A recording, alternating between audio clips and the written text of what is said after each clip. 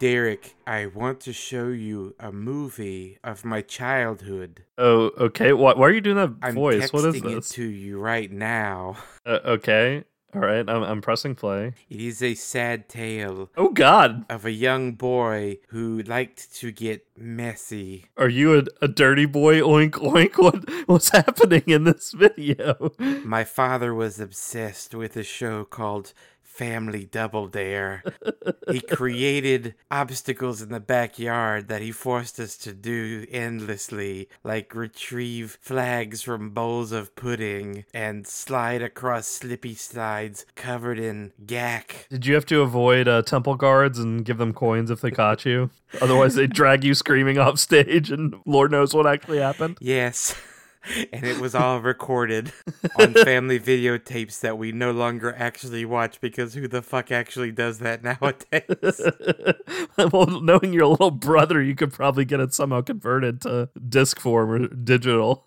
Yes, knowing Jesse, I could probably convert it to fucking 8-track and Laserdisc. That fucking music nerd. What's up, everybody? Welcome to another episode of Watch If You Dare, a horror movie podcast hosted by movie monster boy Aaron and me, the cowardly co-host Derek, in which we dissect the fears, phobias, and social relevancy of horror movies across all ages and subgenres, as well as discuss just how scary they are for horror newbies and horror junkies alike. We have had a run of guests, so it's just me and you this time, Aaron. It's been a minute. Yep. Hopefully when you're hearing this world isn't on fire and the Batman is not a disappointment, which I don't think it is from what the early reviews are showing. But otherwise, what's new in your neck of the woods, bud? Not much. So this will obviously be a bit dated, but I took a few days off and Heather and I actually got to, for the first time, participate in F This Movie Fest, where they celebrated the films of 1996. So the day started off with Mars Attacks and then Michael Bay's The Rock, which was a fucking blast. That Thing You Do, which is always a super delightful movie. The Phantom with Billy Zane. Okay, yeah. From Dusk Till Dawn. And we ended the night with Independence Day, which was a fucking jam. So yeah. It was a great time. It was a great time tweeting with everybody from that group. So yeah, definitely, if you've not heard of F This Movie, they are probably Derek and I's favorite day-to-day podcast. There wouldn't be a Watch If You Dare without F This Movie, if we're being honest. Yeah. And watching From Dusk Till Dawn was specifically a blast. That was the only capital H horror movie that was really in there. Interesting, like, how many people were reacting to From Dusk Till Dawn that either had not seen the movie at all, and so had no idea where that movie was going, which is wild that 25 years later, people are still like, oh, so what's this movie about? If you don't know Right? anything going into From Dusk Till Dawn, the turn in that movie is one of the biggest turns, I think, in any movie I can think of. Horror movie, any movie, period. Because it starts in a dark and fucked up place, but it's like a very... I'm trying to not spoil anything. Oh, it's dark and fucked up. I mean, it goes from being like a crime hostage movie to being a flat-out creature feature horror movie. Yeah, but the way it makes that turn, like, no one sees coming. Yeah. If you don't know anything going into it. But it was interesting seeing people's reactions to,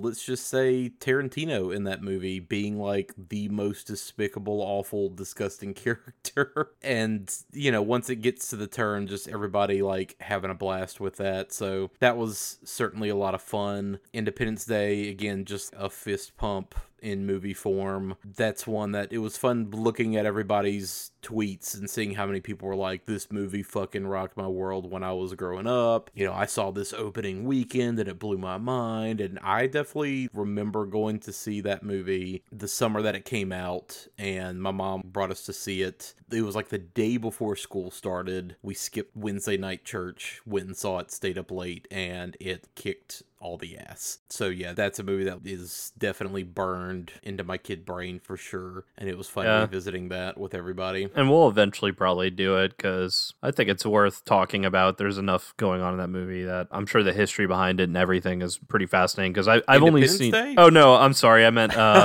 From Dusk Till Dawn? From Dusk Till Dawn, yes, yeah. We will probably for sure do that movie. But funny you bring up Independence Day and horror because I kind of let you take over our Twitter when you did that. So if anyone was on Twitter and seeing all these F This Movie Fest tagged posts, that was Aaron kind of live tweeting as he was going through the movies. But I did catch one of the ones you tweeted and I thought about it a lot because it was during Independence Day. You mentioned that scene where like the scientist guy gets taken over by the alien fucked you up as a kid. Yeah. Same here. That was like one of those weird scenes in an otherwise badass action movie that I loved even as a kid that fucked me up too. Like if we're talking about the nature of our show. Another weird thing that really fucked me up as a kid, like we almost left the theaters because it was scaring me so much, was in Mars Attacks. Anytime they'd shoot someone with their ray gun, it would dissolve them until they were just a skeleton. Skeletons. The idea of them being killed and turned into melting skeletons scarred me for some reason as a kid. But yes, that tweet kind of brought up those two memories in my brain. But yeah, that fucking possession scene randomly in the middle of Independence Day it's some kinder trauma, man.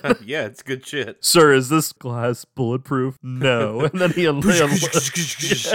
yeah, that whole fucking movie was pretty great to like talk through with a crowd. And it was interesting too. You could tell like whenever everybody was really into it because the tweets would just drop to like nothing, you know? Cool. I guess this is kind of a recommendation already. We kind of just eased right into that. The only other thing I'll mention, and I'll let you kind of take it over because I don't really have any recommendations prepared. I've been busy. I went back to the comic Moonshine, written by Brian Azzarello that I mentioned several episodes back, and caught up with the last 2 or 3 story arcs that I had not read. It literally just ended a story arc, and that book is pretty interesting, kind of where it goes ultimately. Like I mentioned previously, the artwork in it's fantastic. It is a gangsters, bootleggers, distillers, rednecks, voodoo, New York, gangster, Cleveland, all kinds of bullshit. It just weaves in all of this kind of stuff with werewolves, and it's pretty fucking rad. So I would love to see like an actual show or movie adaptation of that. It would be pretty cool. But yeah, as far as alt history werewolf shit goes, that book has been pretty enjoyable, and the last couple of story arcs were pretty good. So once again, that's one that I would definitely check out. Again, that's Moonshine. That's really all I wanted to bring up this episode. Derek, what have you got?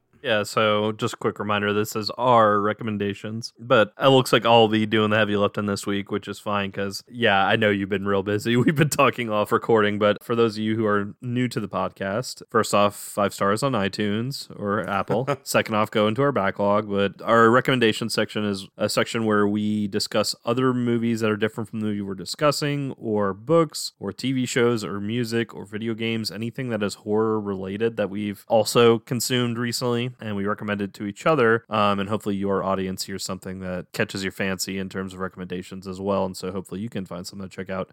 Kind of going in the same pattern I've been going with the last several episodes. I got 1 music and 2 movies again, which is, again, very unusual for me because I'm usually like the comic guy and video game guy on these, but hey, dad life, so music and movies during nap time are like the easiest things for me to consume lately, so yeah, here we go. So I'll start off with the music recommendation. It's one that I'm surprised neither one of us has brought up on an earlier episode, to be honest with you. And I even added the title track, the most famous track from probably this artist, but definitely from this EP, an extended play. I have been digging into, for some reason, Come to Daddy, the EP by Aphex Twin. Yeah. And the reason why I bring this up as a horror recommendation is, well, just listen to the Come to Daddy Poppy remix, which is the most famous one, the one that actually has a music video, and watch the fucking music video and try and tell me that isn't a horror short. Like, that music video is terrifying. Come to daddy, come to daddy,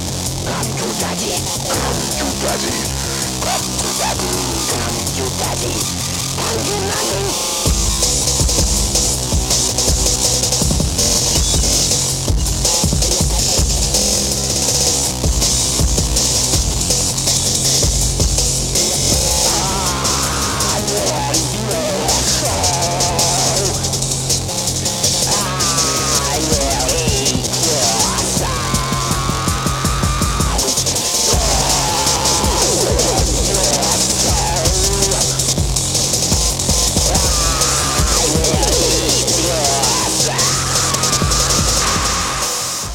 It's an old woman getting harassed by a bunch of like kids that are possessed, and they all have the faces of Richard James, who is known as Aphex Twin. So like all their faces are distorted to look like his. And then it ends with this pale face monster that also kind of resembles him climbing out of a television, and distortion demon face screaming into this old woman's face like, I will consume your soul, come to daddy. Yeah, the music video is real fucking intense, and if you haven't watched it, again, just search on YouTube Aphex Twin Come to Daddy and watch the music video. That alone is a goddamn horror short. You can't tell me it isn't. It's pretty fucking creepy. The song itself is really creepy because it's super industrialized music and then heavy distortion of his voice just screaming over and over like, I will eat your soul, come to daddy, all that kind of stuff. I threw it on our Spotify music playlist, so it's on there. If you shuffle that, it should pop up. The rest of the extended play came out in 1997. It's a pretty hefty EP. It may as well kind of be like an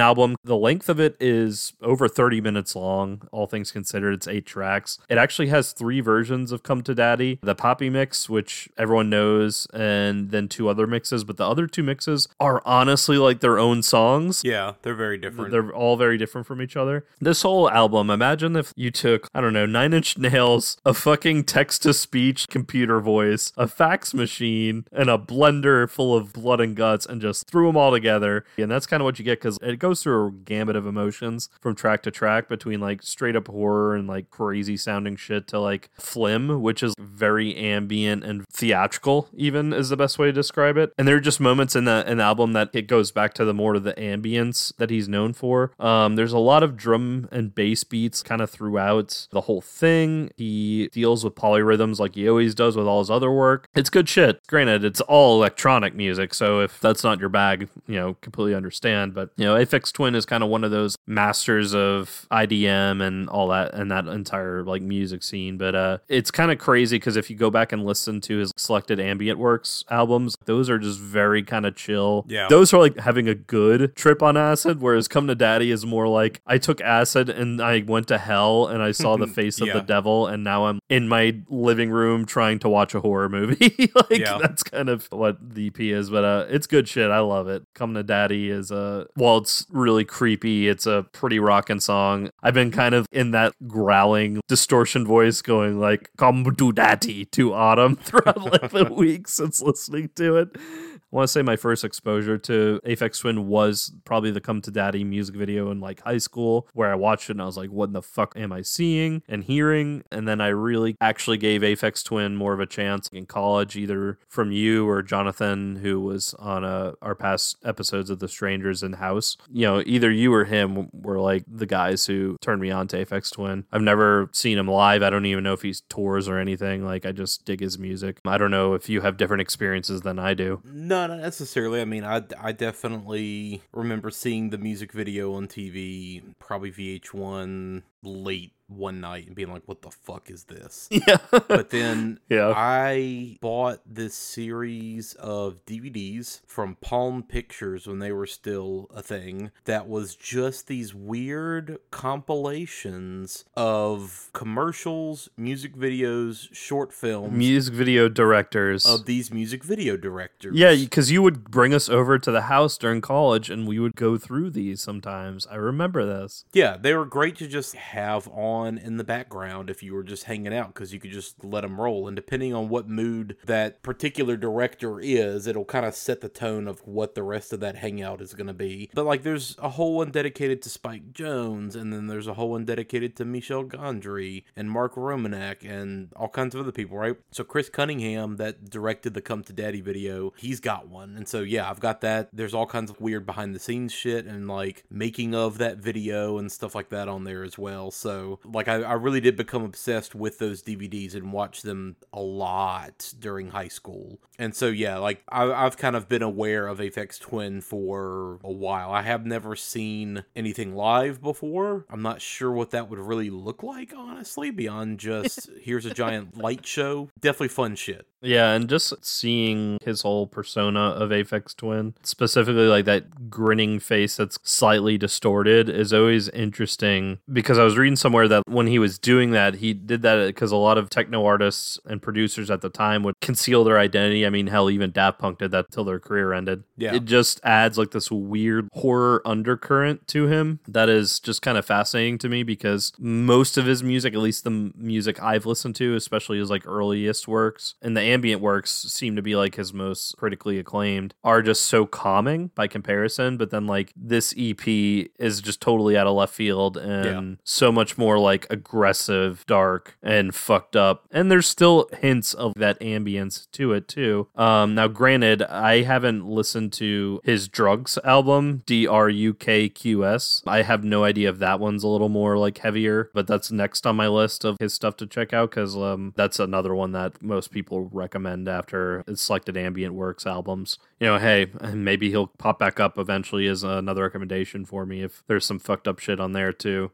Next up are two movies that I did, and they're both slashers, and they're both very, very tonally different from each other. I'll start with the more serious one, the one that I know for a fact we will do on a future episode. For some reason, I decided to watch, and it was on Tubi, I watched Alice, Sweet Alice from 1976. Yes. Another slasher like Black Christmas that kind of fucking floored me in terms of like why this movie doesn't get more acclaim to it. And again, it is a little overshadowed by Halloween. Now, don't get me wrong. I think Halloween is a better movie than Alice, Sweet Alice. Alice, Sweet Alice did have a couple problems. It could have probably been edited down 15 more minutes or so and made a little bit tighter, in my opinion. But it's kind of bonkers to me that this movie doesn't get brought up more, because the slasher has a gimmick appearance. Yeah. They have a mask. They have a whole outfit. And this is 2 years prior to Michael Myers and his mask. And even Black Christmas, you know, the killer never had a mask, at least not that we know of. Because I will bring this up later on in our episode when we actually discuss the movie we're talking about today. But going back to my old analogy of if Halloween is like the Nevermind Nirvana album and Black Christmas is Dinosaur Jr., Alice, Sweet Alice would be like the second album of Dinosaur Jr., be like Bug or whatever that album is. But what really floored me is how fucking serious it was. The subject matter it was tackling, especially in the 70s, time and time again, Aaron, we always come back to this. Movies from like the 70s that bring up abortion and talk about it, even at fucking Prophecy, you know, like bringing up these taboo topics. In this case, Alice, Sweet Alice deals straight up with religion and Catholicism, putting that religious imagery next to crazy acts of violence, including murder towards children. There's also elements of child sexual abuse, with the landlord trying to trap and abuse a 12 or 13-year-old girl in this movie at one point. There is a lot of themes of the nuclear family like basically breaking apart, because the movie starts off with a husband and wife are separated. One of their teenage adolescent girls is troubled. The other one is brutally murdered at her own first communion in the church, which is real fucked up. And she gets stuffed in a fucking trunk and lit on fire during the first communion ceremony. The churchgoers discover her like burning corpse in the trunk. And this was all like supposed to be set in the 1960s too, in New Jersey. And granted, I didn't spoil anything because that's the whole setup to this movie. And throughout the entire movie, Alice, who is her adolescent sister, who is extremely like troubled, she is the main suspect. And the movie goes from there. There's actually a pretty decent twist in this movie. I saw that it had a lot of inspirations of Alfred Hitchcock. I saw a lot of people comparing it, saying this is like one of the earliest examples of an American version of a giallo film. I would agree with that, yeah. Yeah, there's even a scene that straight up felt like it didn't feel like a ripoff. It felt like a homage to Psycho. Something that stood out to me is all this crazy shit, all this violence and family fighting each other and stabbings and killings and everything. There's always all this striking religious imagery. Statues of Jesus staring at you or Mother Mary, like they're always filled in all the rooms and in the scenes of these movies, to the point where like the juxtaposition between the violence and the Catholic imagery really pissed off the church, actually. And like, I think it originally like resulted in obscenity charges being brought against the director, like in New Jersey by the church. I think I remember reading that he might have been excommunicated, or the church was like threatening excommunication or something. Crazy shit. It was extremely controversial in Ireland, of course, because Ireland is very Catholic. I think it was banned in certain parts. I know we talked about Video Nasty and a lot that we did on an older episode, but yeah, I don't want to talk much more about the actual plot. You are making me interested to go back and watch this, though, because it's been probably since high school since I've seen this movie. Arrow just put out a really nice Blu-ray of it, and I have yet to catch up with that. But yeah, you've got me interested to go back to, because I remember liking it at the time and just never really returning to it for some reason. Yeah, and other stuff I was like looking at, because I actually haven't heard of this movie, because the killer, not only are they wearing like one of those weird 1970s women cherub masks, but they're also like dressed in a yellow raincoat, and anytime they're in the scenes killing people. The mask is one of those clear plastic face masks of like a grinning face with kind of weird makeup on it. Yeah, like it's very creepy. It's just extra weird on top of somebody's face, because then it could be anybody and you're not really sure who it is, right? Yeah. So yeah, that mask is pretty indelible. Well, and the yellow raincoat, going back to the movie I was mentioning, like I never heard of. Apparently it was like a whole reference to the killer in a red raincoat in the movie Don't Look Now, which came out in 1973, which I've never heard of Don't Look Now. Now I'm curious to check that out. But yeah, it was pretty brutal and pretty violent. And, you know, like Halloween, I know at the time it got all this controversy for how violent it was. Like, this movie is even more violent than Halloween was, and it came out 2 years prior, and it dealt with heavy religious themes. And again, I do think Halloween is a way more superior movie for how tight that movie is, and the cinematography is better and all that. But I'm surprised again that this movie like isn't brought up in the same conversations as like The Omen or Carrie, because it kind of came out around there. But yeah, I would recommend Alice Sweet Alice. Along with Black Christmas, it is one of the earliest examples of like a modern slasher movie, and it's one of the more serious ones, and it predates Halloween. It's a really kind of weird at a time thing. The acting is kind of interesting too, because I think where like I felt a lot of Italian horror, some of the acting, I don't know if it was because it was a little amateurish, although Linda Miller's in this movie and she had a fucking amazing career when I looked her up. It just felt more like that little bit of surrealism that's always on top of Italian horror movies was also in this movie, where it just felt like something always felt a little aloof, but you're not quite sure what. But yeah, Alice Sweet Alice, check it out. It was directed by Alfred Sole. Good shit. So, second slasher I watched, and I think we should do this movie eventually too, but we might not have a lot to talk about from an actual themes or thematic standpoint. I watched 1989's Intruder. It's closing time. Store will be closing in 15 minutes. But the night crew still has work to do. Oh my God, we're gonna get in so much trouble. Because there's one last customer who isn't satisfied. No. This creep keeps calling her. He's driving us nuts. Leave me alone. He wants to slash their prices. Who's there? He wants to cut their inventory. You're crazy.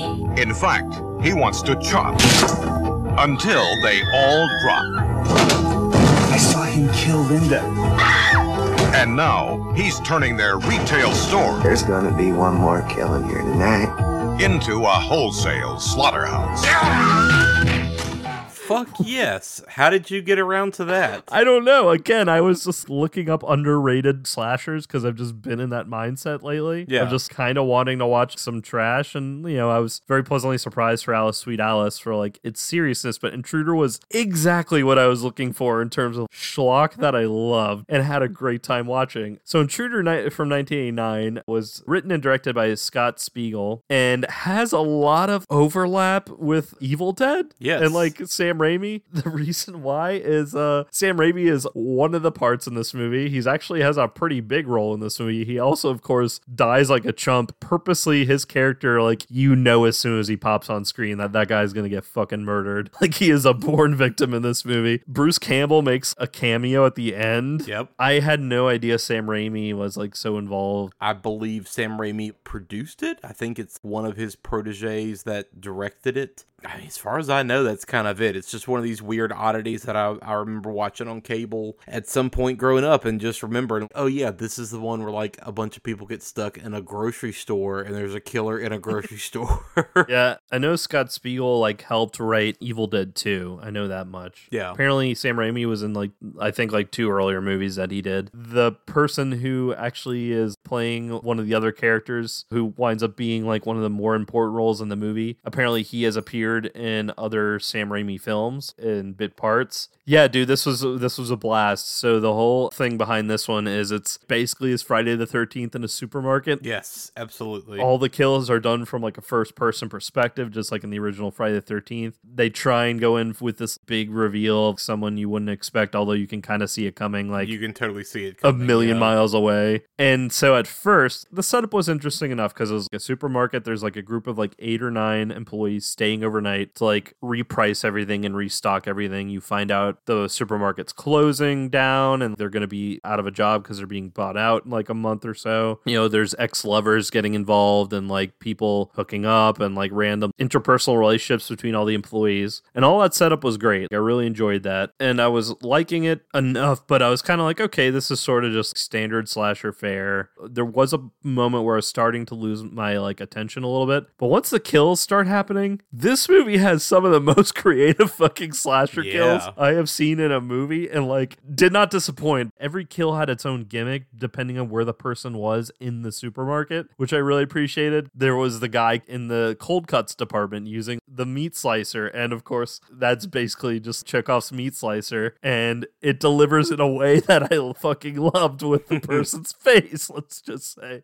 I loved that the killer just for no fucking reason would spread body parts around the supermarket, like put an eyeball in with the olives and like put a hand in with the lobsters in the seafood section. The use of gore, the use of blood, honestly, like all the stuff we talk about with Heather Wixon's book, all the makeup and mayhem and all of that of the slasher movie, like this is kind of a prototypical, or not proto, it is a typical slasher in all the best ways. I actually watched the unrated director's cut. That's the one that's on Tubi as far as I know, because the running time on that is 88 minutes. The version I watched on Tubi was like 87 and some change. I'm assuming it was the director's cut with the kills that were happening because some of the kills were pretty fucking brutal. I think my favorite one was either the meat slicer or that thing that's on some people's desks and you spike receipts on top of it when you're done checking a receipt or whatever. Yeah, the thing that you take your disembodied head of your antagonistic doctor that you resurrected and you slap his head down on top of that. Yeah. And you put it, yeah. So it was nice to see that being used again in a horror movie. One of the funniest parts is at one point the slasher has the head of another victim and beats another fucking guy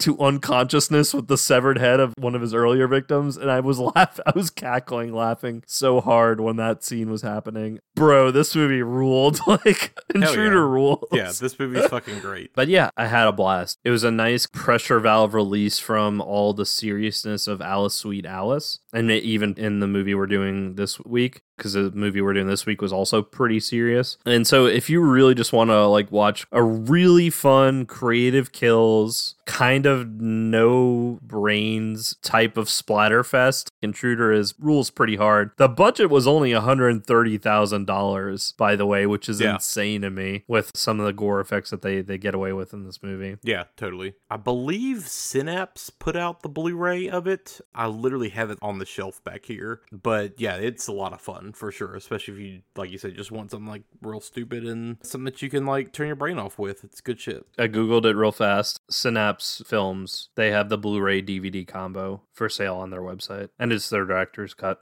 Yeah, so Intruder rules. I don't know what else there is to say about that. So who knows? Maybe I'll have more weird slashers for you in future episodes under recommendations if I keep. Because the bug, I still have a little bit of the bug of underrated weird slashers. So we'll see what happens next. But that's all I got for this week. So I guess we can move on to the movie we're doing. Cool. Well, yeah, we are going to be discussing Peeping Tom from 1960, directed by Michael Powell. This was a Very controversial movie at the time of its release. This and Psycho both came out the same year. We're tackling a lot of the same subject matter, but this movie immediately went into the trash bin of critical and audience reception, and Psycho went on to being like a massive mega hit. So it's interesting because this movie has since come around to being a giant cult hit. Many people consider it to be one of the greatest British movies ever made. It's interesting the way that it kind of tackles such lurid subject matter because the director was mostly known for doing kind of stuffy British melodrama stuff before this. So we'll get to talk about that in just a second, but here is an idea of what you're getting into this episode. Look out! Look out! Look out! Take care. You are being watched. We repeat, take care, for you are now alone with a killer. We warn you, don't let him see the fear in your eyes. For this is what he seeks, and this is why he kills. Where are you? Where are you? Look out for Carl Byrne as the Peeping Tom. Fear him, but pity him also. It's no good. Watch out for Moira Shearer as the lovely stand-in who innocently dances into danger. Imagine someone coming towards you who wants to kill you, regardless of consequences. A madman? Yes. Wait! Anna Massey is the girl who falls victim to the charms of the lonely stranger upstairs. Switch it off, Mark! Mark, switch it off! Maxine Audley as the blind woman who senses the danger that threatens her and her daughter, but is helpless. Don't be frightened. Not frightened. So put that camera away! There is no future for anyone who tries to befriend him. He invades the privacy of innocent people till the piercing eyes of his camera meet the terrified eyes of his victims. And with a compulsion akin to madness, he shoots the final, fearful scene. If we're going to go on that analogy, going back to my fun music analogy, Halloween is Nirvana's Nevermind. Black Christmas, Alice Sweet Alice is Dinosaur Jr.'s first two albums. I would say Peeping Tom and Psycho are the fucking Stooges. Like, without these two movies, like, none of that shit would happen, right? Pretty much, yeah. It's interesting that both came out the same year. Yeah. Psycho came out after this movie. It did. Okay, that is very interesting. Psycho came out after this, and something that Hitchcock was kind of wise to do, he saw the negative reception that this movie had, and he was like, you know what? Fuck it. I'm not going to do a press screening. And so he just released the movie into theaters, and that was that. Not only did this movie instantly become this reviled artifact, and it got pulled after only 5 days in theaters, but it also completely tanked Michael Powell's career. He could not work for years afterward in the UK. So, you know, it's very interesting because, like I said, they're both tackling a lot of the same stuff, but in different ways. The killers are very similar in a lot of ways. The themes are very similar in a lot of ways. But as many similarities as the movies have, there's really that many more things where they're very dissimilar. Yeah, for instance, the killer in this is, I would say, a lot less suave and comfortable even around women than the killer in Psycho. And this movie actually explores how he became who he became, whereas Psycho very much leaves it a lot more up to interpretation between his relationship with his dead mother. Spoiler alerts for Psycho, and, you know, fucking old as shit movie. But the other thing I thought was interesting, did part of the backlash and this maybe falling a little more into obscurity, were there ever any accusations that he ripped off Hitchcock even though Psycho came out after this? No. Because I was reading that Powell actually worked under Hitchcock, or like worked under various positions on Hitchcock movies, and there was even like an unproduced Hitchcock movie that kind of dealt with something similar to Peeping Tom, but not really. The two remained friends apparently through their careers, so it's just crazy to me that like Hitchcock got all this acclaim for Psycho and Powell just seemed like he ate shit for this. This is a good jumping in point to not only like discussion of the themes of this movie, but the background. So there's a lot of Michael Powell in this movie. Just like there's a lot of Hitchcock in his movies, right? There's just a lot of both of their neuroses and anxieties and fetishes in both of the movies. This movie is kind of notorious for also having kind of a rough production. Michael Powell was not the nicest dude to have to work with, let's just say. He could be very demanding and egotistical and short, especially with his actors. As we discussed on our Psycho episode, both he and Hitchcock were very much the type of directors that saw actors as just tools in their hands and not necessarily as people. And so that can create some friction on set. Dude, especially when it's a story about women being like terrorized to this extent, to the point where like there's a fetishization of fear of capturing the last moment of their lives and a lot of voyeurism. Yes. So I guess to give you some background, Michael Powell came up in the British film industry, doing various jobs and eventually directing short films. He found a creative partner in Emmerich Pressburger. So I'm sure you have heard the phrase, a Powell and Pressburger movie, a British Powell and Pressburger production, right? They were kind of these two guys putting out the best British cinema of all time, like a lot of the really great stuff, but very kind of stuffy British melodramas and historical things, right? They did The 49th Parallel, The Life and Death of Colonel Blimp, A Canterbury Tale, A Matter of Life and Death, which that is a movie we watched when I was in film school, Black Narcissus, which I really like, and The Red Shoes, which I fucking adore. That's one of my favorite old movies of all time. Absolutely insanely gorgeous movie. So he was known for doing these types of movies, and this was very much a strange departure for him. That's interesting to see, because remind me, where in Hitchcock's career did Psycho fall? Was that kind of on the earlier half? Because Peeping Tom was on the later half of Pals, right? Yes, this was on the later half of Pals, but no,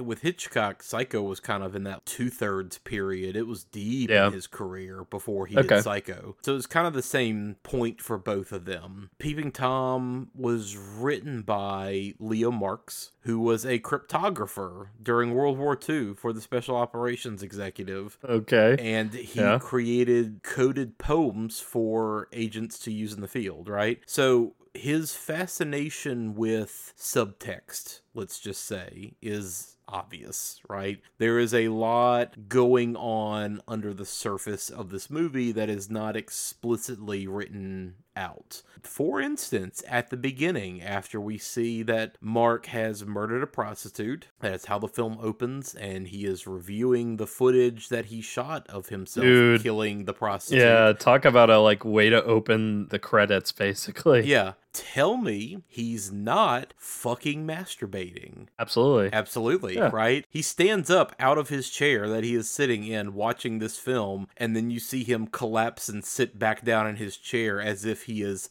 now spent. Right? Yeah. So, there is a lot of shit kind of right under the surface that Leo's kind of working into this movie.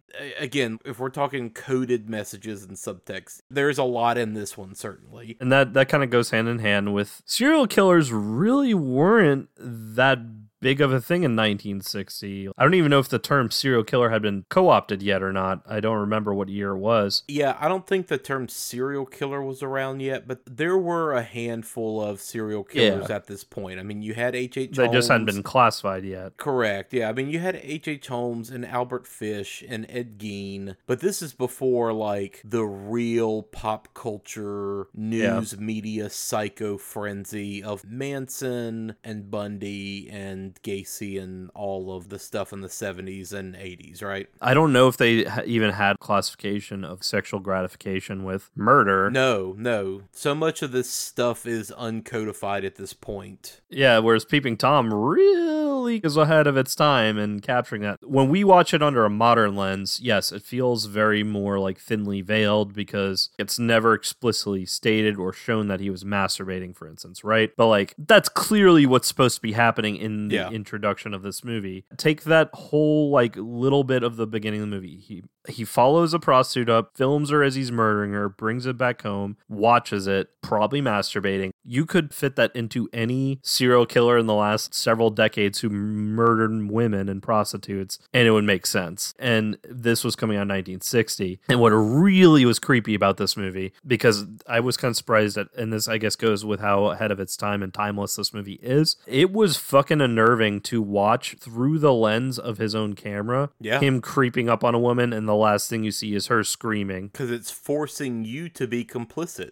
It's forcing you to participate. Absolutely. Which that is a lot of the like meta commentary with the movie is audiences for any movie are essentially passive voyeurs. You're peeping toms. You're constantly watching in on scenes that you shouldn't be able to, right? That's just kind of the nature of cinema and how movies work. Like you as an audience member are always complicit, even if you are not directly involved, right? So yeah, putting you directly in the killer's POV is very interesting, and this is a very early instance of seeing through the killer's eyes in a movie. Well, and it's funny you bring that up because we're just focusing right now on that aspect of this movie, that aspect of the horror that's portraying is the plot device itself, the camera being the voyeuristic nature. And, you know, there are other themes of violence towards women, child abuse, sadomasochism, and all of that, fetish stuff. Staying on this point that you kind of tapped, something that was interesting to me, and this is right off the fucking Wikipedia. I try not to like just wiki dump on our show, but the Wikipedia has some interesting things under the themes for Peeping Tom. And one of the things that really stuck out to me, and I'm just going to quote it right off the thing, is that Martin Scorsese stated that this film, along with another film called 8.5, contains everything you can do. This is the stuff that does kind of crack me up doing this show with you, because you're not as film nerd as I am. So no, I'm not. Just like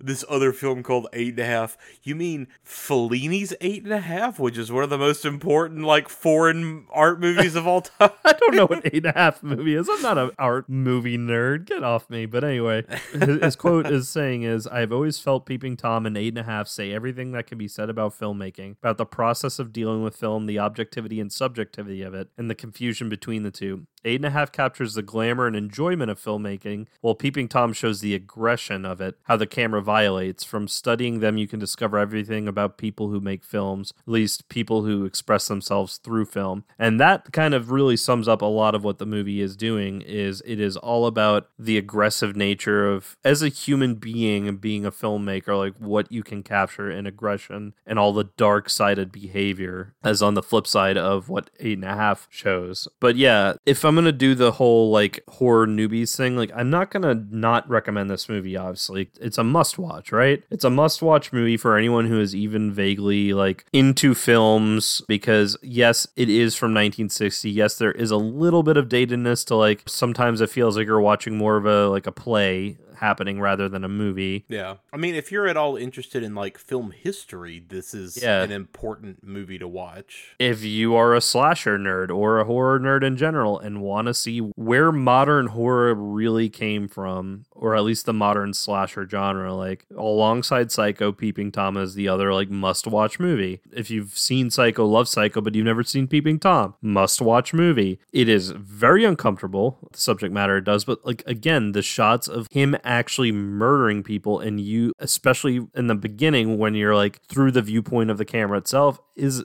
creepy as fuck and may even be a little triggering for some people. Say this movie like was more modern, he would have definitely like raped and murdered like the girls and had it all on camera, right? Yeah, I mean, if this was made today, it would be considerably more explicit, just because you can get away with more now. So this is kind of a good exploration of the themes without really having to be as explicit. Yeah, but if you're watching it through the lens of 1960 and you understand like the context of 1960 and the type of content that was everyday acceptable back then, like this movie was insane. This movie would have been a fucking nightmare. This would be like going to see Nightmare on Elm Street not knowing someone could kill you in your dreams. So while we're on the topic of Scorsese, just to kind of keep going with that, this is one of his favorite movies, right? And this is one of those movies that was a favorite of a lot of that original film school brat generation. Peeping Tom is a frightening experience. Powell dared what no one else had dared before him, to show us how close movie making could come to madness, how it could eat you up. He was telling an extremely uncomfortable truth, something that nobody really wanted to know. On top of which he was doing it in a spectacular lurid Eastman color, images that almost recall the covers of porno magazines. And he paid the price. I mean, Peeping Tom put an end to his career in England. When I saw Peeping Tom, my first reaction was, could this have been the same man who made The Red Shoes, made this picture? But then, of course, I realized that there was a very strong link between the two pictures, just as there's a sort of vital continuity running throughout all of Michael's pictures, with and without Emmerich Pressburger.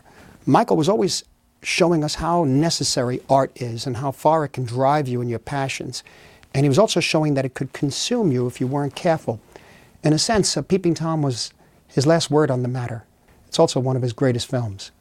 Scorsese and Coppola specifically were kind of obsessed with this movie and tried for years to collaborate with Powell on something. Eventually, Powell became the senior director in residence at Coppola's Zoetrope Studios in the 80s. Also ended up marrying Scorsese's longtime editor, Thelma Schoonmaker. So he was pretty in with Powell for a while, but it was this interesting fascination that all of those people had because, you know, they knew, oh God, this movie was super controversial and it was taken out of theaters only 5 days into its run. And so it was this kind of weird object that everybody heard about the controversy, but then nobody was able to see it for years. Scorsese didn't see it until 1970, like a whole decade later, and he eventually got his hands on an uncut 35mm print in the late 70s and partnered with like a small film distributor to put it back out in 1979. So the movie getting a release 20 years later, and interesting to see how immediate reappraisal began, with modern critics kind of going back and saying like, yeah, what the fuck was wrong with people back then? They were just too much on their high horse. And, you know, everybody was too moralistic back then. This is ridiculous that everybody, like, hated this movie, considering that there were all these other movies that did similar things. Yeah, did it being British, whereas Psycho was an American film, did that have anything to do with the weird, because, like, was Britain more... I think it had to do, certainly, with the type of critics seeing it. Yeah, were they more puritanical than America was? Not more puritanical. I mean, I feel like America's always been a little more puritanical in that regard, right? The UK is kind of closer to the European sensibility. And Heather and I were talking about this. This movie goes a lot more, matter of fact, with the sex side of it. But then you don't see hardly any violence. Most of the murders in this movie cut away before you really see anything happen.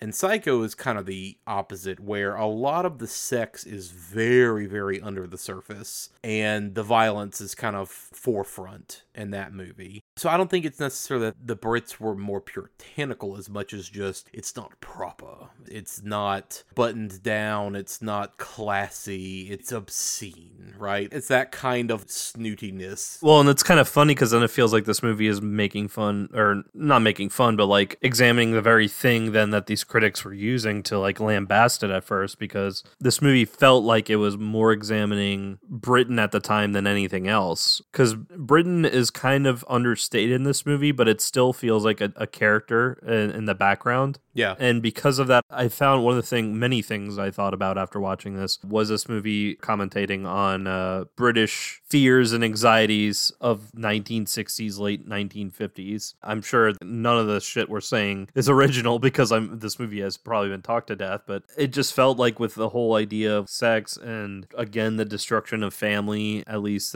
between a father and a son. I don't know, it just felt like this was capitalizing on post-World War II fears that arose from this time period. That was certainly a lot of it, you know, and this is not unique to like a British sensibility, but it also kind of shows a lot of the disregard that society and law enforcement has for sex workers and for a lot of the women that he is targeting, right? They're very much just kind of an afterthought and like, oh, well, another one, throw it on the pile, whatever. I mean, we see too just the way that sexuality is handled. And I think, again, if we're talking about a lot of the director bleeding into this movie, Powell kind of had a lot of the same opinions of the people that are in the movie, interestingly enough. It's not like he was trying to like make this breakthrough progressive message around everybody is important and we shouldn't just consider sex workers to be like less than dead, you know, when they are murdered and targeted. They were people and had dreams and hopes and ambitions just like anybody else. No, that's not what this movie's trying to do at all, right? And that's clearly like what his viewpoint seems to be based on some stories of how he treated some people on the set of this movie. But, you know, I think what's interesting is, again, the movie was heavily edited. They toned down the nudity, they toned down the violence and the kills, but despite that, the movie still went out unrated, and it was still completely reviled. The amount of satire and kind of the layers and the commentary, even on just things like film going and film production, even that stuff was like completely looked past at the time by critics. So crazy. Who really only focused on the more like ridiculous elements of the movie, right? The more, you know, extreme elements. Like I mentioned earlier, it's interesting like where there are similarities to Psycho and where in some ways the movie's a very inverse of Psycho. So like Norman and Mark are both process killers. They are all about the actual act of killing. That is how they get off. That is what they are going for. They could care less about the body. And in both cases, they both completely dispose of the body, don't want to have anything to do with the body. They are not in it for that product, right? They both kind of keep trophies. Mark, especially in this one, records every single one of his kills with his camera and goes back and rewatches those things to relive that moment. It's like an early version of Creep. Yeah.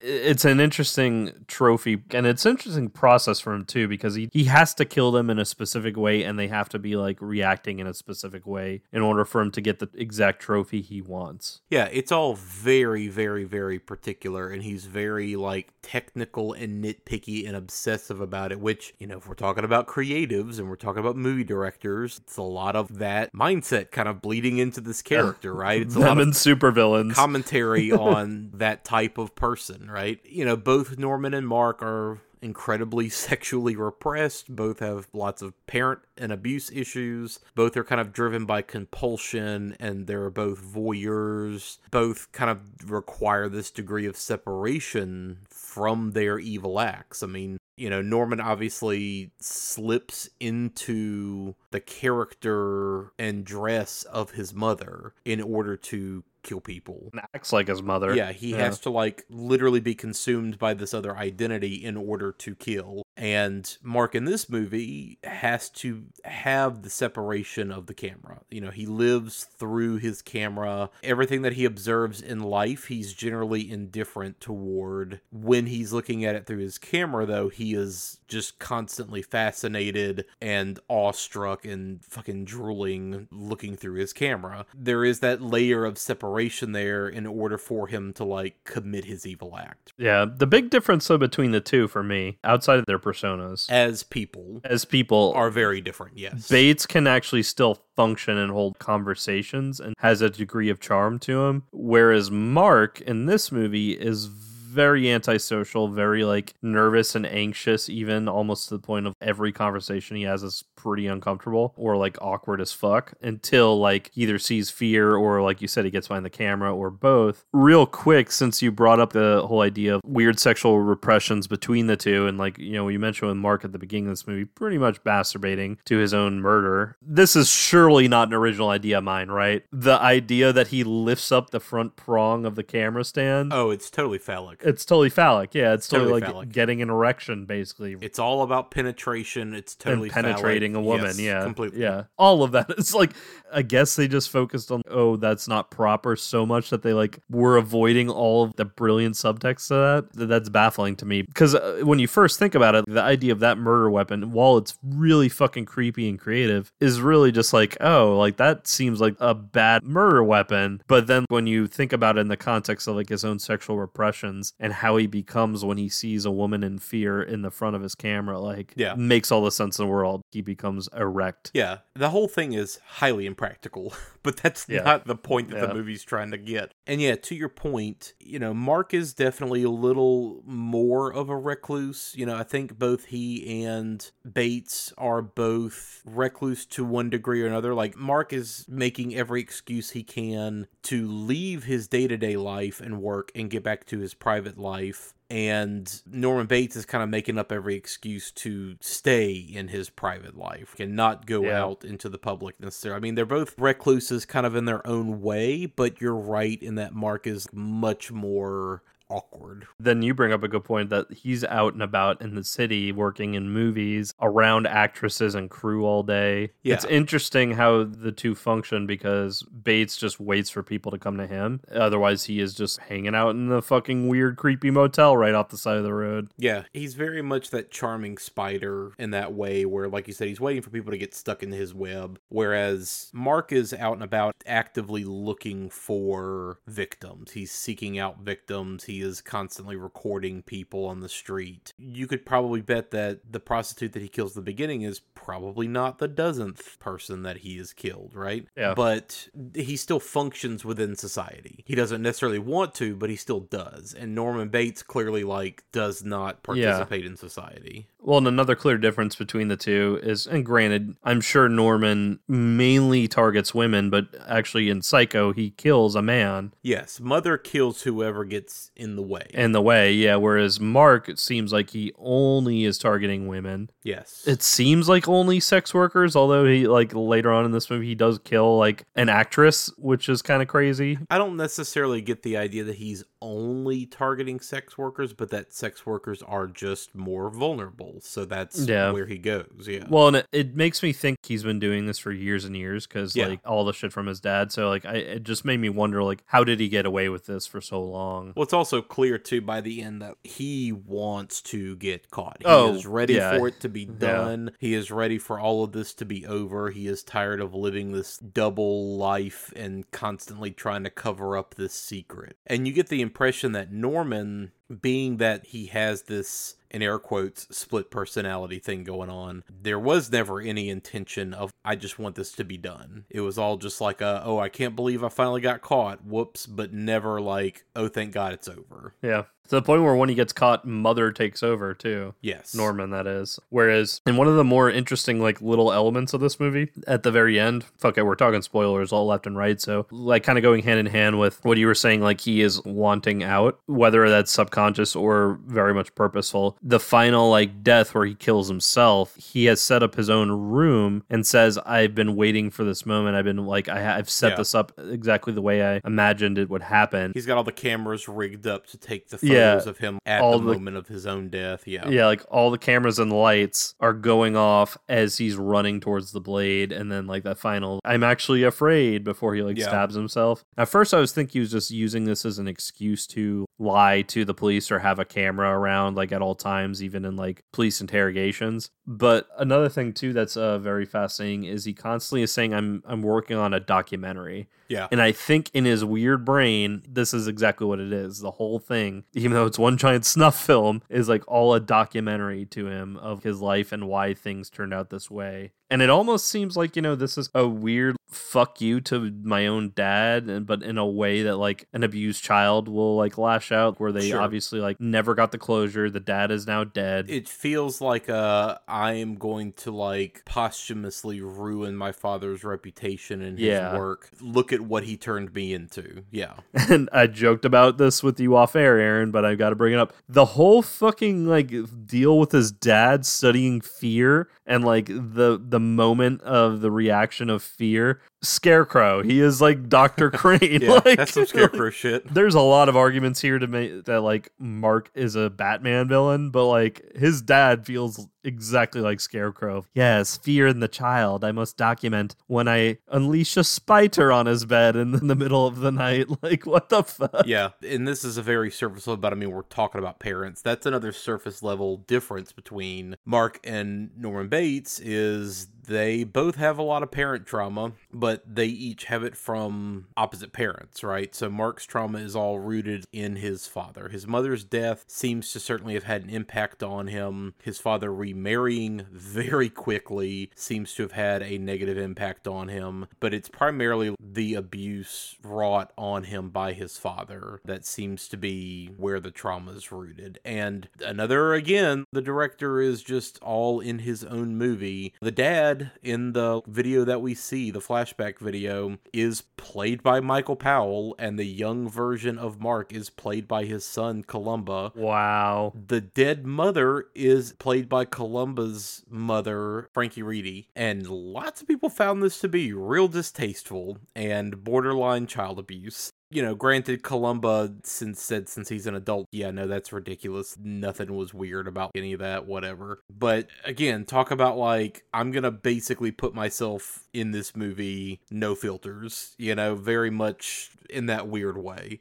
And not just that, but one of the cameras in Mark's collection that we see is one of Powell's first cameras that he won in a competition. And so it's really weird. Really? That, yeah, like it's just really weird how much Powell puts himself in this movie about a serial killer, right? Did Powell murder some prostitutes in the United Kingdom? Did he target sex workers at all during his rise to fame? Like, what the fuck? Well, again, he wasn't the best dude in the world, and I'll get into that in a minute, but the star of the movie, Karl-Heinz Bohm, he also channeled his fraught relationship with his own father, who was a domineering conductor, right? Karl Bohm, as well as his upbringing in the Nazi regime. So, like, he was also channeling a lot of trauma in playing this character. So, you know, both characters have a lot of parental-based generational trauma that they're clearly trying to figure out and clearly trying to work with, but in the most unhealthy ways. And if anything, like, this movie's a great case for, hey, try therapy, right? Yeah, I know, right? During all those shots of when he was a boy and his dad terrorizing him and like trying to register fear and all this, there was also another random shot of him as a boy basically peeping Tom on a couple that's making out in the park, and his dad is filming him peeping Tom on the people while also filming the people making out. So clearly like encouraging the behavior. Absolutely. Yeah. Well, and then later on, as an adult, when he's on a date with Helen, they pass a couple that's like making out in an alley, and he stops and like watches and even tries to reach in his pocket for his camera that he left behind. So obviously like those kind of weird abusive wires got crossed sexually as a boy with the voyeuristic peeping Tom of, you know, watching people basically like engage sexually with each other without their consent. And granted, it's all done, like you were saying, more 1960s surface level. The people are just only like kissing. They're not doing anything else, but still like the subtext is all there. Yeah. That's the other aspect to his dad's films and weird abuses growing up that I found fascinating. All that footage too that he shows Helen at the beginning of, oh yeah, here's my childhood videos. What a date.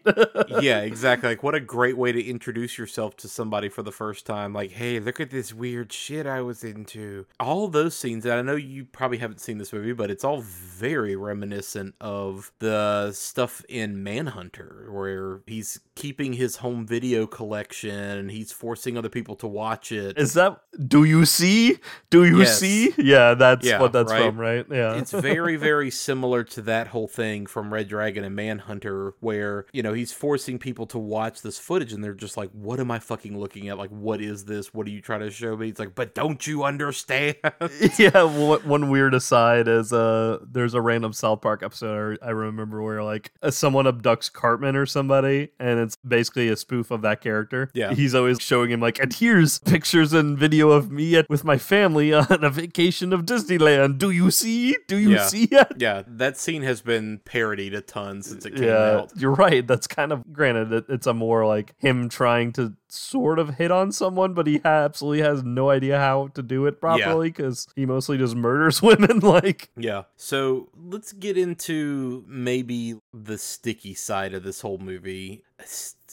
Hold on. That sticky's not a great way to say that. Let's say the more unfortunate and controversial and difficult to talk about side of this movie. Yeah, that's a better way. So anyway, this was one of the first major British films to depict female nudity, and one of the many examples where actresses have been taken advantage of by directors and producers, etc. So just like in the States, you know, Britain had their code code of conduct for movies and what you can and can't show, and they kind of had their own ratings board and things like that that would overview movies beforehand and make sure that anything objectionable is taken out. I don't really know super in depth how that body functioned or how the rules really worked. I know more about the fucking 70s where all the video nasty stuff started. So video nasty didn't become a thing until later on. No, that was much later on, and that was way more about, when we say video nasties, like videotapes, once it was very accessible and you could take them home. But, you know, obviously movies have been, like,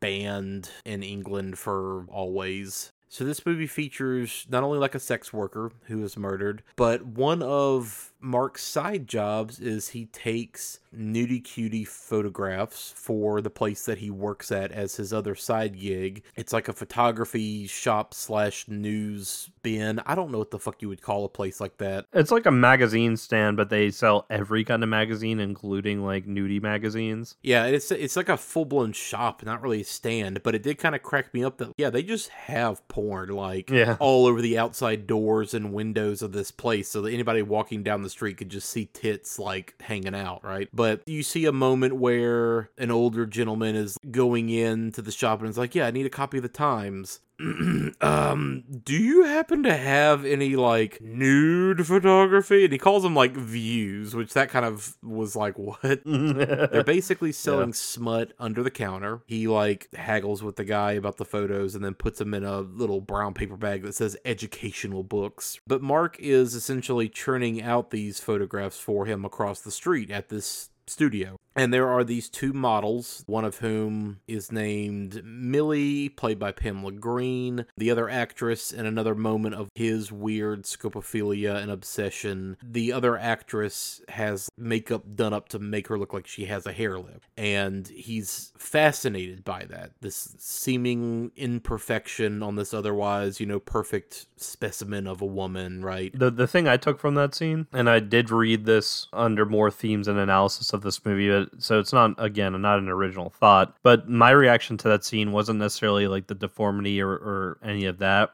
intrigued him about her. It was like she's so used to people and the public at large having a fear and a disgust at her, and it's almost like she's impervious, but like there's still always that fear of hers of she's going to get a type of reaction from everyone around her because she usually does. And so like I saw someone describe it as a naked fear of hers that's always just on her face, and in that moment Mark can sense it, and he could give half a shit about what she looks like. It's more about the fear that's on display with her. So ultimately where I'm going with this is the main girl that we meet in the scene, Millie, played by Pamela Green, was a real-life glamour nude model. Interesting. And she co-managed a lad mag, I guess is what they call them in the UK, called Camera, and that's camera with a K. So they are doing auditions. They audition her at her studio, and she strips in front of everybody, right? And Powell kind of remarks how comfortable she seems to be being nude around so many people, specifically so many guys, and she's like, yeah, well, whatever, I'm a naturist and I feel more comfortable this way, so it doesn't bother me. And so they're like, cool, you're hired. They even use set pieces and costumes from her studio for this movie, so a lot of the stuff that you see in that scene, that's all like stuff of hers from their magazine. And she was very comfortable working in the realm of photography, but not necessarily like being on a film set. So it was kind of a whole different ball game once she was there. And from there, things just kind of got real rough. So the costume designer built in this pink lining to the lingerie that she was going to wear during one scene. And Powell demanded that that lining be removed and was like, no, we need to see her body underneath this. You know, get rid of the lining. Do it right now. We don't have time to waste. And so Pamela Green basically just had to stand there naked on set while the costumer removed the lining from the lingerie. And even the camera op was like, yo, this is maybe a little bit too explicit. This is a little too revealing. I don't know that we're going to be able to get away with this. And Powell was just like, nah, keep filming, whatever. Powell also insisted that green strip for her nude scene like make a show of it in front of the crew and tons of other onlookers who are just there, unaffiliated with the production, and even Powell's 2 young sons who were just kind of there, like sitting underneath the camera, hanging out. What the fuck? Green was like, yo, this is fucked up. No, I'm not doing this. I'm not making a big deal out of this scene. That setup is how fucking Mark's dad made Mark into what he is, right? Yeah, with the 2 kids being there. Again, so much of Powell himself in this movie.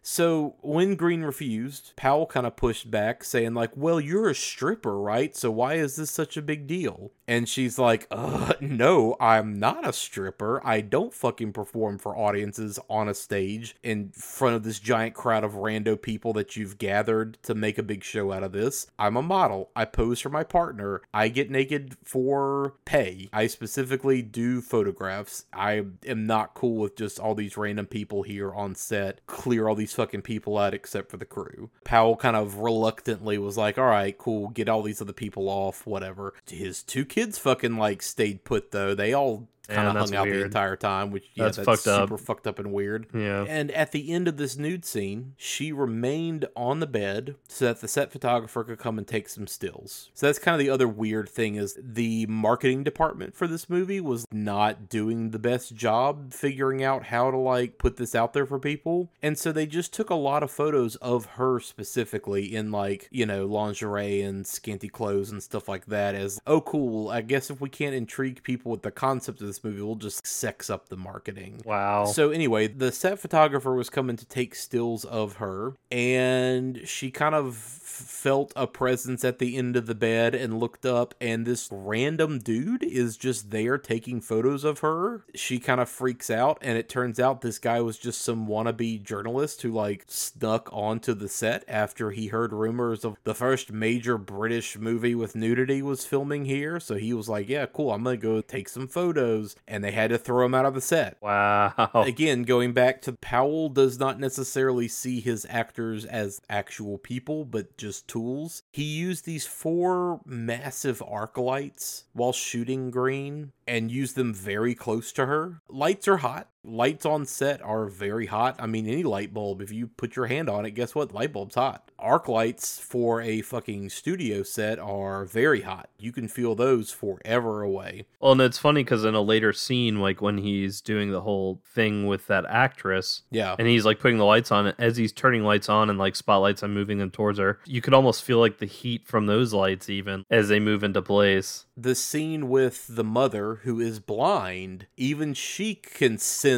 I can feel the light on me. Yeah, those lights are fucking hot. He's shooting so close to her that she developed red burns on her body. Wow. And when she showed up to set the next day, her eyes were nearly swollen shut. And Powell was just like, whatever, cool, makeup person, just make sure she's ready for the scene in 5 minutes. Yeah. The lack of presence of mind from Powell in basically making a movie about a guy who films his own snuff films and his own murders in snuff films. Yeah. And like, you know, may or may not masturbate to them later. Like the lack of self-awareness, irony and self-awareness is incredible. Yeah. Also too, just that's not how you treat people, let alone that's not how you treat actors, that's not how you treat workers that are making this production. That's just not how you treat people, right? He's weirdly petty and vindictive, egotistical, and just everything that I've ever read about this movie is he was very much an ass to work with. Again, just weird how much of this movie is him coming out. Like, imagine if fucking Harvey Weinstein directed a movie and so much of it was just, oh yeah, cool, I'm a producer. Like, imagine if Harvey Weinstein was like, yeah, you know what movie is fucking great? Audition. I totally like this movie, Audition. That makes sense, right? But I mean, another good example of this type of thing, I mean, that still happens a lot. Just now, just recently, studios are pushing for, and actors are pushing for, intimacy coordinators to be on set whenever there are nudity scenes and sex scenes and things like that, just to make sure that there's nothing sketchy happening. Because what tends to happen way too often is, oh, well, you know, we're already at this point, you know, your shirt's already off, you're already in lingerie, why not just go ahead, do the scene topless? Let's just do a take topless, right? Are you okay with that? Well, everybody's waiting. We just need to go. So go ahead and just get topless. Let's just try it this way. I'm the director. I'm telling you, this is how I want it done. Do this right now. Like, a lot of that pushiness that happens in the moment where, like, nudity was not ever discussed. Nudity was not ever, like, brought up in the contracts. And now you're in the moment in front of all these crew people forcing me, pushing me to do this, A lot of that stuff happens, unfortunately, way too often. A lot of, again, sex scenes not being handled in terms of the cast and crew involved, not being handled in a more private way. It's one thing if, okay, cool, we see the sex scene in the movie, but it's different when it's actually the actors and actresses being naked, in front of 30, 40 people. Like, there's just a level of comfortability that needs to be discussed thoroughly beforehand. Yeah, consent. And the consent part of it needs to be discussed thoroughly beforehand, and so much of the time people are just pressured into things that they're not comfortable with in the moment by people who are definitely abusing their power. Well, like Mark's treatment of at least the sex worker in the beginning and Millie later on in this movie, is there also like even a degree of Pal being like, oh, because you like take off your clothes for money, like you're lesser than, like I can treat you like this? That's what I'm kind of saying. Yeah. I have a hunch just based on everything that we've seen and heard, he probably didn't think so highly of these women. Well, and I'm sure he was a giant pain in the ass to everyone and anyone who didn't listen to him, but like, this sounds like unusually cruel. Yeah, this sounds unusually cruel. Yeah. So this movie is certainly not without its controversy for good reasons, right? There's an important conversation that needs to be had regarding this layer of the movie. Well, it's so fascinating that the weird, fucked up nature of the production and Pal himself... That wasn't the controversy. Well, not only that it wasn't the controversy, but that so much is the same shit happening in the movie with Mark. Yeah. It's so insane to me that it overlaps that much, but like, yes, it also is kind of insane to me that wasn't more of the controversy. Now, granted, it was the, fucking, 1950s when this was being made, late 1950s. So, but I mean, and you could say like, oh, well, that was just the culture at the time. That's just how things were. But that's fucked up, right? Yeah, that's real fucked up. It's still fucked up behavior, and it's fucked up culture built around your film set. That's something interesting. I think I mentioned this, when I recommended it a while back, but in a slightly different way, Edgar Wright's Last Night in Soho kind of touches on that idea a little bit, that Thomasin McKenzie is just so in love with the 60s and obsessed with the 60s and only listens to like musicians and bands from the 60s and loves the fashion and is just obsessed with the whole Soho area and Piccadilly Circus and all this shit from the 60s, right? And that's just her dream to live this whole time period, and oh god, everything was so glamorous back then. I just wish I could have been alive during that period. And the movie's very much about her learning like, it wasn't necessarily the best period for a lot of people to be living in, and a lot of people dealt with a lot of fucked up shit back then because that's just how things were. And it was a different time, and people got away with more, and more fucked up behavior was just accepted and passed on, right? So the movie's very much commenting on, cool, so yeah, I know you loved the 60s, but the 60s weren't the most perfect time, especially not for someone like you in a place like this, around these people. So it's kind of the same thing in that regard. But that's certainly something that, again, it's wild that this movie is 60 plus years old, and we are just now getting to a point in the industry where like things are really starting to boil over, and a lot of this culture is finally starting to be addressed, and there's more safety being put in place. Finally, it's not like any of this was new when this movie came out, and now here we are 60 plus years later, just now trying to turn things back around. I would make the argument this movie could have been made without any of that too. Yeah, for sure. Because a lot of what you were saying didn't really lend itself to any like ultimate result that made the movie any better or worse. Maybe like the idea of the Mark character himself being a little more explored, but like otherwise, I feel like this movie still could have been made without the extra layers of cruelty that Pal brought to it. And especially knowing that most of Pamela Green's nudity is not in this movie. So much of it completely got cut out and is considered to be totally lost. There might eventually be some footage of this movie that just randomly appears at some point in time, but a lot of the more explicit sex and violence stuff that got cut out of this movie is considered to just be gone. So not only did she have to deal with all of this bullshit, period, but then it was for a completely pointless reason that contributed literally nothing to the movie and ended up getting cut, which is especially frustrating. Yeah. I wonder too if the other character, the character in the beginning, the sex worker he murders, played by an actress named Brenda Bruce, I wonder if there was more to that scene too. Do you know if... I'm not sure. That one almost leads up to sexual act, it turns into the murder, and that's where you get the most striking image of this movie of her face turning into pure fear. And actually, I think even the theatrical poster has her sitting on a bed with that fear-looking face. I dug around and tried to find some different versions of this movie to see if I could find some deleted scenes or just see if I could find anything else about what was kind of cut, changed, altered, etc. It doesn't really seem like there are a ton of options out there.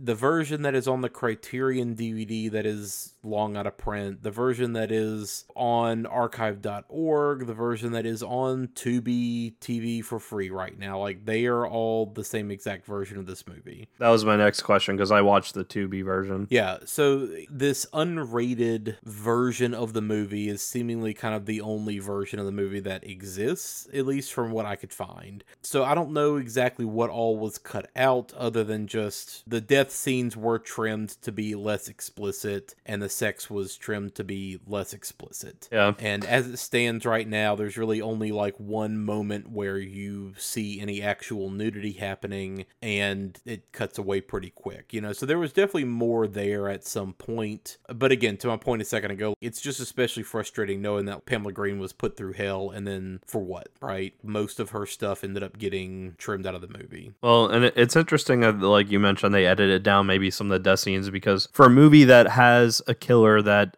literally films women and then basically impales them with a knife at the end of one of his tripod legs, you never see any blood or any kind of gore, even to the point where when he kills himself, it's just more implied that he stabbed himself in the neck. It cuts away, yeah. Yeah. Whereas in Psycho, you see, granted it's in black and white, but you see the blood going down the drain and everything. Yeah. So there is even some gore in Psycho. Kind of to shift gears a little bit, unless you had anything else to say on all of this. The two things that also stood out to me are both Helen and Mrs. Stevens. Mrs. Stevens, it's interesting, and I think it's pretty obvious why this decision was made. But Mrs. Stevens being blind and she's the only one that can kind of see through Mark's bullshit is pretty fascinating. That it's the blind woman who knows that Mark, she's not quite sure how he's full of it, what's really wrong with him, because she can't quite actually see what's on the screen, but she can feel what he's feeling and feeling the fear and everything in him. I think that was a neat, interesting touch that felt a little ahead of its time, even if now if they did that, it'd feel a little more tropey. And then Anna Massey as Helen in this movie. Helen was ethereal in a very earthly way is the best way I could describe it.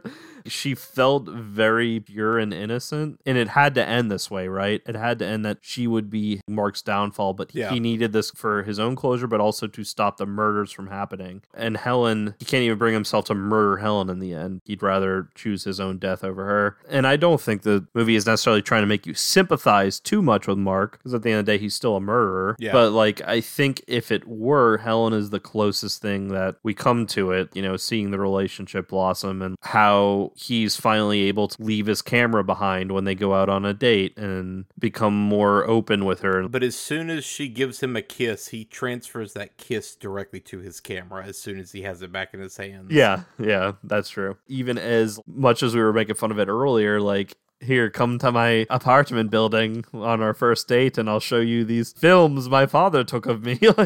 He's never done that before with anyone else. So I feel like her performance in this movie should stand out just as much as the Mark Lewis character. But, I think most of the analysis goes to Mark, but kind of what are your thoughts about Helen and what she stands for thematically in this movie? I mean, Helen is interesting, and obviously she does have that slight manic pixie dream girl kind of quality quality for him, but like you said, in a very down-to-earth, grounded kind of way. The fact that she's also writing a children's book about a magic camera is another one of those seemingly inspired by him kinds of things that he is also obsessed with, and he wants to know, where is this going? What does this camera see? Tell me all about this, because he's also kind of looking for anything that can kind of help him break through some of his own neuroses and escape from this dungeon that he's built for himself in his own mind and blah blah blah. Despite them going on a date and there being like weird tension with them, I never really feel like there is anything sexual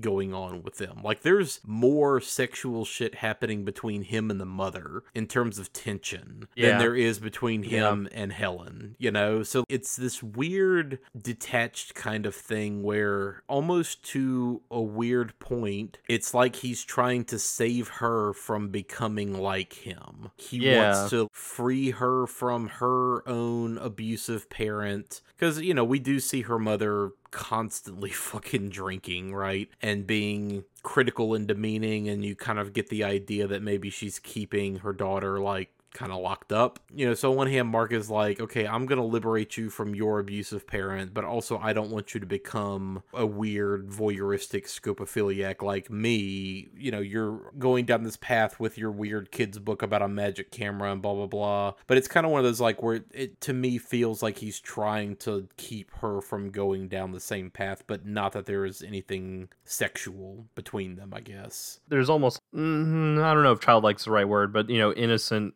companionship love, like falling in love in the more pure way of describing it. But you're right. And there's even more like sexual tension with him and the actress that he has that whole big scene with. But yeah, there's even more tension between him and the mother. And like, it's weird because during that scene when the mother kind of confronts him in the attic, it almost feels like her and him even hooking up in a weird way feels more appropriate than him and Helen. Yeah. Does it ever hint at how old he is? Assuming because Helen just turned 21. She's barely an adult. Not really. I don't really have a handle on how old he is. I mean, I would say, you know, maybe mid-30s. I don't know. Yeah. But you do get a sense that she is certainly a good bit younger than he is. And so it's more of a, like, look kid kind of relationship, I guess. I don't know. It's really interesting, Ramp, because I did feel that weird thought of if this led to, like, some weird, passionate hookup with the mom instead of a murder, like, that would make more sense in my mind than, like, what's going on with him and Helen. Whereas, like, I think him and Helen have, you know, this weird loving companionship blossoming. Anything sex related feels like it would happen with, you know, any of his other victims through this movie. Yeah, totally. Speaking of, I guess let's talk about the cast real quick. So Mark is played by Karl-Heinz Bohm. And I'll be honest, I have never fucking really seen this guy in anything else besides Fassbender's Fox and His Friends. Apparently he was in the Sissy series, which was these movies about Elizabeth of Austria where he plays Kaiser Franz Josef. But he has been in German and Austrian TV and movies. And like I said, outside of that one Fassbender movie, I've never seen him in anything else. They originally wanted Lawrence Harvey to play this character, and that could have been interesting. This same exact year, he did The Alamo and Butterfield 8, which is the movie that Elizabeth Taylor won an Oscar for. And then later he would go on to be in The Manchurian Candidate. He was also considered for the role, and they passed, or scheduling shit didn't work out. I'm not sure. Like you mentioned, Anna Massey plays Helen Stevens. This was one of her very early roles, and then she went on to be in Bunny Lake is Missing, Hitchcock's Frenzy, The Vault of Horror, Young Indiana Jones Chronicles, which I have brought up on this show a couple of times. There's a lot of people weirdly enough, that have been in that show on and off. Haunted, and most recently she was in The Machinist with Christian Bale. Wow, so she was working up till that point, huh? Yeah. Shout out to Moira Shearer, who played Vivian, the dancer, actress stand-in. She is the star of The Red Shoes, which again is pretty fucking transcendent. Joan Plowright and Julie Andrews were also considered for this role, and ultimately they passed and went with Moira Shearer, who they had worked with previously. Which, despite what happens to her character in this scene, the lead up to it is kind of delightful with her dancing around and everything. Like, she puts in quite a performance, but then, something bad happens to her. She gets stuffed in a crate. Yep, stuffed in a crate after being stabbed. And that entire scene of, oh God, what is about to happen? Are they going to find this crate? There's so much of that kind of tension in this movie that is really enjoyable, where it's that constant, oh God, are they going to discover things? Are they going to find him out? The scene where he's spying on the police and pens and pencils fall out of his pocket and you're just like, oh shit. All that stuff is really fucking good in this. Last person to mention too, we already mentioned her, Pamela Green plays Millie. The last thing I'll mention, since we already kind of got into her, and this is a complete side tangent just for you and me, she was in Freddie Francis's Legend of the Werewolf from 1975, which that movie has a fucking rad as hell poster. First of all, I know, I'm looking at the poster right now. It's pretty fucking cool. Second of all, and this is mostly for your edification, Freddie Francis was a Hammer horror director, right? He did a ton of those movies, but he was also David Lynch's cinematographer for The Elephant Man, Dune, and Straight Story. He was also the uncredited cinematographer on Return to Oz, and then looping back around to fucking Scorsese again, he shot Scorsese's Cape Fear. So, Freddie Francis, interesting guy, done a lot of cool shit. Speaking of Freddie Francis, Maxine Audley is Mr. Stevens in the movie. She was in The Vikings with Kirk Douglas and Tony Curtis. She was in Freddie Francis's The Brain, which was another Hammer horror movie. She was in The Agony and the Ecstasy, directed by Carol Reed with Charlton Heston. And then she was in Frankenstein Must Be Destroyed, which is another in the Hammer horror cycle. So she was also kind of here and there in the horror realm as well. Couple last things to note real quick. Very unusual and manic jazz piano score by Brian Easdale, which is performed by Gordon Watson. Interesting score. It definitely kind of makes the tone a little wonky, I think. Imagine score swapping this with Bernard Herrmann's score for Psycho, and how different and how much more intense this movie would potentially be if it didn't have the just that constant kind of weird goofiness to it. It kind of gives it a comedic edge that's maybe, not intended, right? No, not really there or earned, I would say.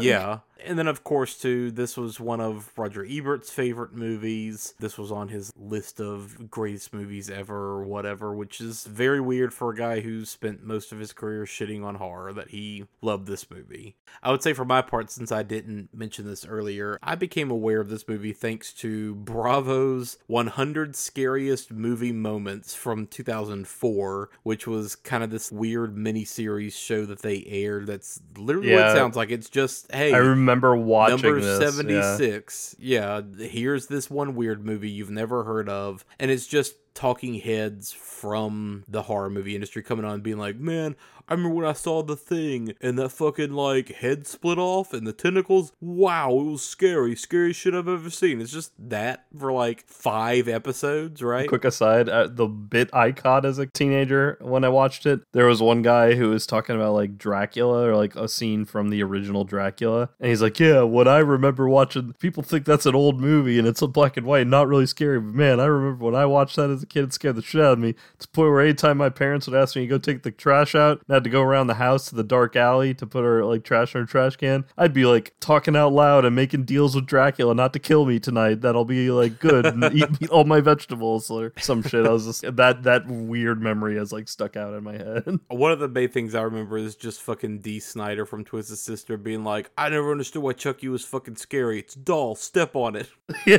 I mean, he's kind of right. Yeah. But yeah, like I first kind of became aware of this movie thanks to that program, and originally watched this on TCM Underground sometime between 2005 and 6. It was kind of right around that time of me being in high school as a senior and being a freshman in college. I can't remember like when, but honestly, this was a treat revisiting this movie with you because I have not seen this movie since then. Like I mentioned, this was on DVD by Criterion Collection, but it has been long out of print. There is no Blu-ray. There is nothing. We just both watched it on Tubi TV for free. Two things. A, do you remember what scene specifically, 100 Scariest Moments from this movie? Which scene was it? And B, are now like the DVDs of this movie from like Criterion on the secondary market higher now that they're out of print and hasn't been re-released? So the scene that they talked about in 100 Scariest Movie Moments, I think was just the scene with Helen at the end where you kind of finally get the reveal of what is that fucking light that gets shined in people's faces while they're being stabbed, murdered, and recorded, and you realize, oh, it's a mirror that he is using so that people can literally watch their own fucking faces and their own reactions to their own deaths. Yeah, we didn't even talk about that part. That was kind of actually a creepy fucking reveal. Yeah, totally. So for sure it's one of those kind of weird fucked up things, but that's the moment that they chose is this is what we're going to focus on. That's a good moment because like you can tell even the way that mirror is like tilted and stuff, it almost distorts the face of the person too to like look unnatural. But yeah, I'm glad I asked because like we totally didn't even bring that part up. There are international versions of this movie that of course are like different regions, just kind of skimming eBay, I guess, as a baseline. It looks like there are some Korean DVDs that are on here. There's some Australian DVDs that are on here, but literally the first Criterion Collection DVD that I came across was $43. So, ironically enough, that's only $2.90 more than what Criterion Collection's original MSRP was for this fucking DVD. Wow. Because their movies are notoriously expensive, but $42.90 for like an out-of-print DVD of this movie is honestly not that terrible. I have seen way lesser movies go for way more. All said and done, it looks like there's a bunch on here. 53, 60, 75. There's a bunch on here kind of in that price range. But this is one that, unless the rights have been scooped by somebody else, it makes total sense for Criterion to reissue this and get a Blu-ray of it put out sometime soon. Yeah. But yeah, I mean, is there anything else you can say about this movie? I feel like a lot of stuff we've talked about, probably has been talked to death 100 times before us because this is such an important part of cinema history, especially for horror. Sure, but to the point we keep making, why is this movie not talked about more? Yeah. We're doing our part by, fucking talking about this movie, and probably a bunch of listeners haven't fucking seen this before, so it's available for free. It has our stamp of approval, like, check this out. It's an important movie. And that's a good point, because, like, even other horror or movie podcasts in general I've listened to, like, anytime they bring up either Psycho or Halloween, they always do, like, brief history of slashers, where they came from, and they always talk about Peeping Tom, but they always talk about it in passing as, like, one of the stepping stones to, like, a Halloween. So it's weird to me that I don't actually see more. Granted, nowadays people now know that this is regarded as a classic horror film and a predecessor to slashers, but like it still doesn't feel like it's analyzed in quite the same way as Psycho even now. Yeah. Which is kind of insane to me because granted, I think Psycho should be analyzed as much as, we did a really specialized episode on one of our earlier episodes. Go check it out on Psycho with two writers who write about Hitchcock. Like they wrote a big book about Hitchcock and joined us on that episode. So go check out that episode. Even we did it, but like we took our time with this movie because it is such an important part of horror history. Now that I've watched it, like this movie has just as much on its mind as Psycho does. Yeah. And also a weird fucking batshit history I didn't know about until you told me. Michael Powell seems like a bit of a monster. Yeah. Not to speak ill of the dead, but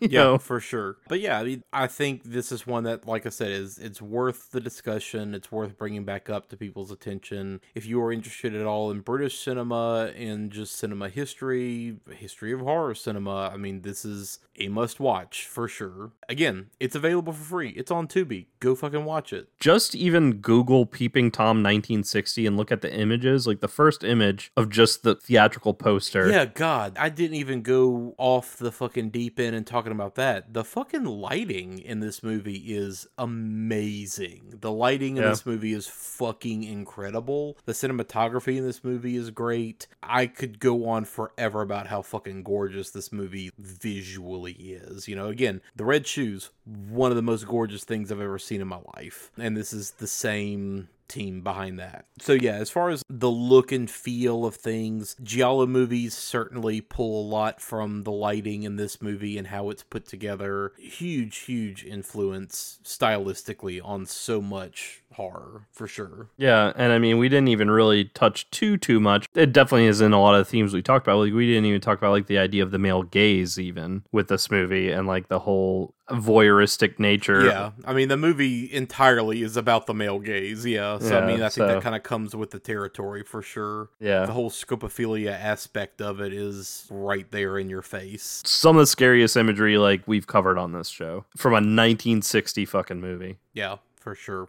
All right, well, I guess that's going to be it for this week's episode. Once again, we are Watch If You Dare, a horror movie podcast, hosted by me, your movie monster boy, Aaron, and my cowardly co-host, Derek, in which we discuss the fears, phobias, and scopophilia, necrophilia. Snuff films? Snuff films, yes. So yeah, you can check us out on social media at Watch If You Dare on Facebook and Twitter. As always, we are available on pretty much every podcatcher imaginable. Specifically, follow us and please rate and review us on Apple Podcasts. That is the one that typically gets the most attention, so we would appreciate any love that you have there. Once again, as always, thank you to Jesse Mansfield, my little brother, aka Party Gator, for providing the music bumps at the beginning and the ends of every episode. You can check out more of his music at Party Gator on Bandcamp, as well as Possums, Big Clown, and any of the other acts that he has spun off from those pages. So definitely check his music out, throw him a couple bucks, get some good tunes. Well, you know, speaking of music, just check out our Spotify music playlist. It's linked at the top of our Twitter page, and you can also find it on our Podbean website. Like I mentioned earlier, I'd actually just added Come to Daddy by Aphex Twin. Aaron and I tweak that on and off from time to time, every so often, and it's just filled with a bunch of spooky music that's either inspired by horror films specifically or just is kind of creepy in general. So yeah, that is some good shit there, and a wide variety of genres. But yeah, you know, thanks again, Aaron, for showing me Peeping Tom, which is basically just a movie origin story of Scarecrow from Batman. Speaking of which, I've been wondering, what would frighten me to death? Set the mood, Aaron. Imagine someone coming towards you who wants to kill you regardless of the consequences. Sally? Yes, but she knows it, and you don't. Oh my god.